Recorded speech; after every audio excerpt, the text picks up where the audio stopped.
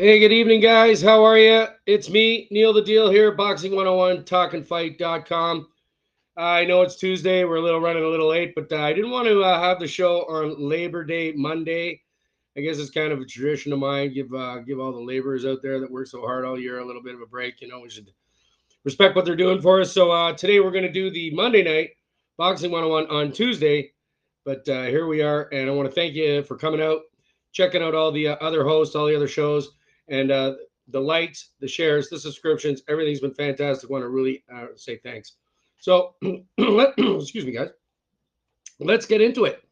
Let's talk about last week's fights. Well, what was the big one? It was the World War II Battle of Britain.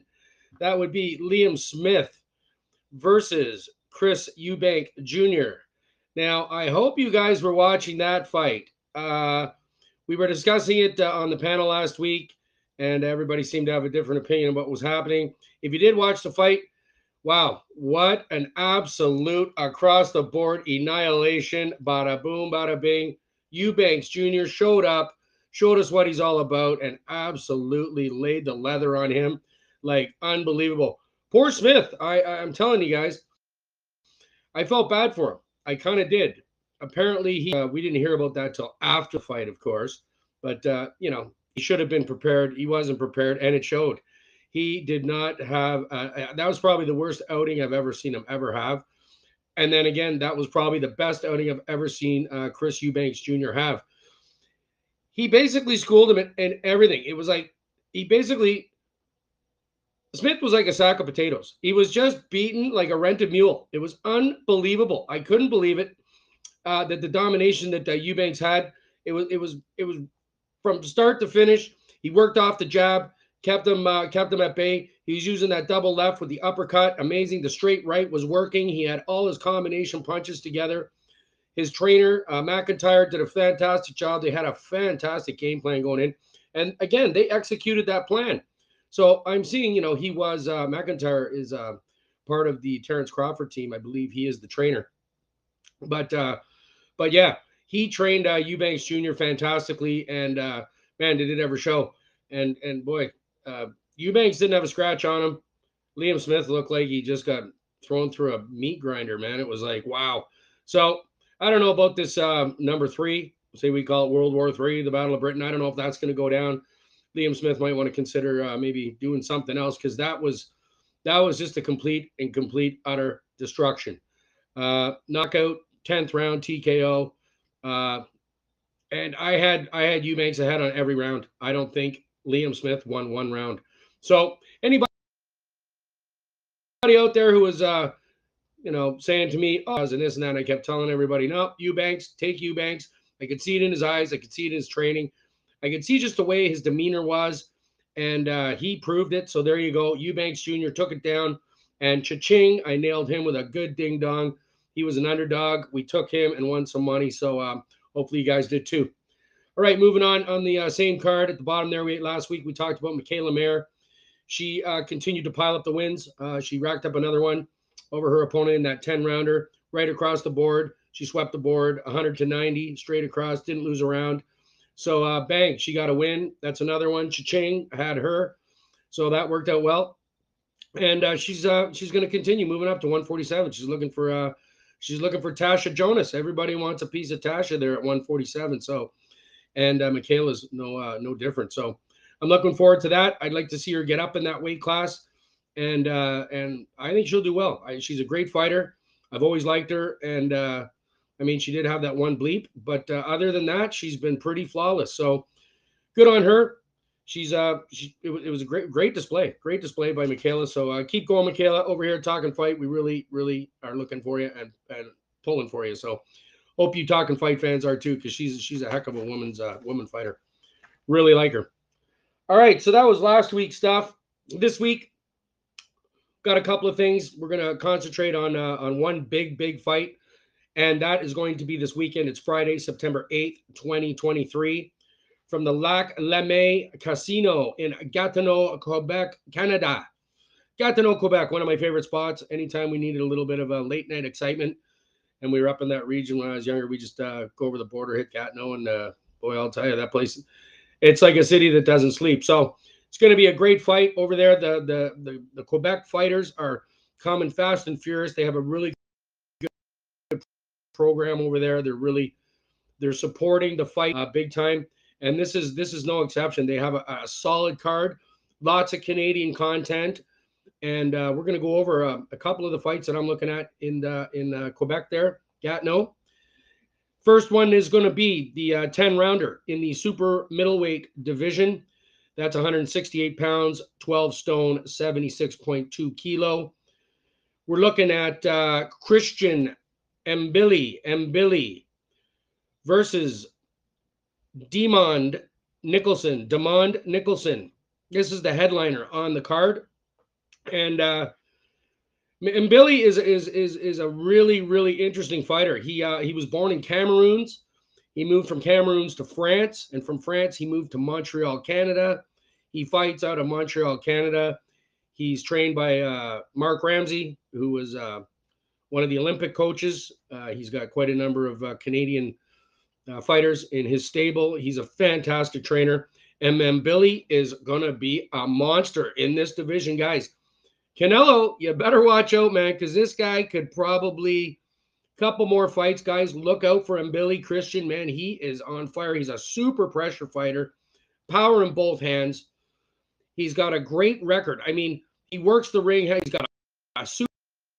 He uses every part of the ring, and he's got a finish. He's a finishing fighter. He can finish the fight when he knows you're injured or you're hurt. He just gets on you, like he'll rip you to pieces. Mbilli. So I'm looking forward to him having a huge fight. He's 28 years old. He's 24-0.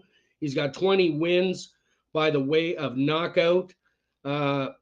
He's 83% knockout ratio. He's got big rankings. He's ranked number 1 by the WBC, number 3 by Ring Magazine, number 4 by IBF, and number 6 by the WBO. He's also ranked the number 7th best super middleweight in the world. So I'm telling you, this guy has got everything going for him. He's fighting a good fighter. Demond Nicholson is a good fighter. He's 30 years old. He's out of the United States. He's 26-5-1. He's got 22 wins by the way of knockout, 85% knockout ratio. So he's got power. I just don't think he's been up against the competition that Mbilli has been recently. And I just think Mbilli has a little more going for himself all around. And he is at home. That'll give him the home ice advantage, so to speak, home ring advantage. And I think they're going to go absolutely bananas. So I'd really like to be there. I wish I could be there. I'd love to see this fight. It's going to be on broadcast on ESPN Plus in the United States. It's going to be streamed on ESPN Plus app if you're looking for that. And there is a Canadian footage. You'll have to look it up somewhere. I forget what it is, but there is. It's not on any regular stations, but you can find it out there. It's going to be, like I say, Mbilli and Nicholson out in Quebec, Gatineau. So there's no odds on the fight right now. I'm taking Mbilli no matter what. I'm looking at probably looking at maybe an 8th or 9th round TKO knockout, 7th, 8th, somewhere in there. I think he's just a little bit too much for Nicholson. Bigger fights, but at the end of the day, if Mbilli comes out of there, I would think he's probably going to go after somebody like Caleb Plant. I mean, if Alvarez can take Plant out that fast, I don't know. Mbilli should be able to take him out even faster. So, or maybe he doesn't, but that's somebody that he's probably going to be looking at if he can get past Nicholson, which I don't think there's going to be a big problem, guys. So check out that fight. The undercard's really good too. We got another Canadian boy, one of my buddies there out of Calgary, Alberta. I really like him. Stevie Dragon Claggett. Steve, excellent Canadian kid. He's been around a long time. I really like the way he's, he was the NABF title holder in that division. Great little fighter. I like him a lot. He's 35-7-2, 25 knockouts. So he's got some power. He's fighting a guy. His name is Carlos Aurelio Sanchez Valadez, but they are just calling him Carlos Sanchez. So he's 24-1. He's got 19 KOs.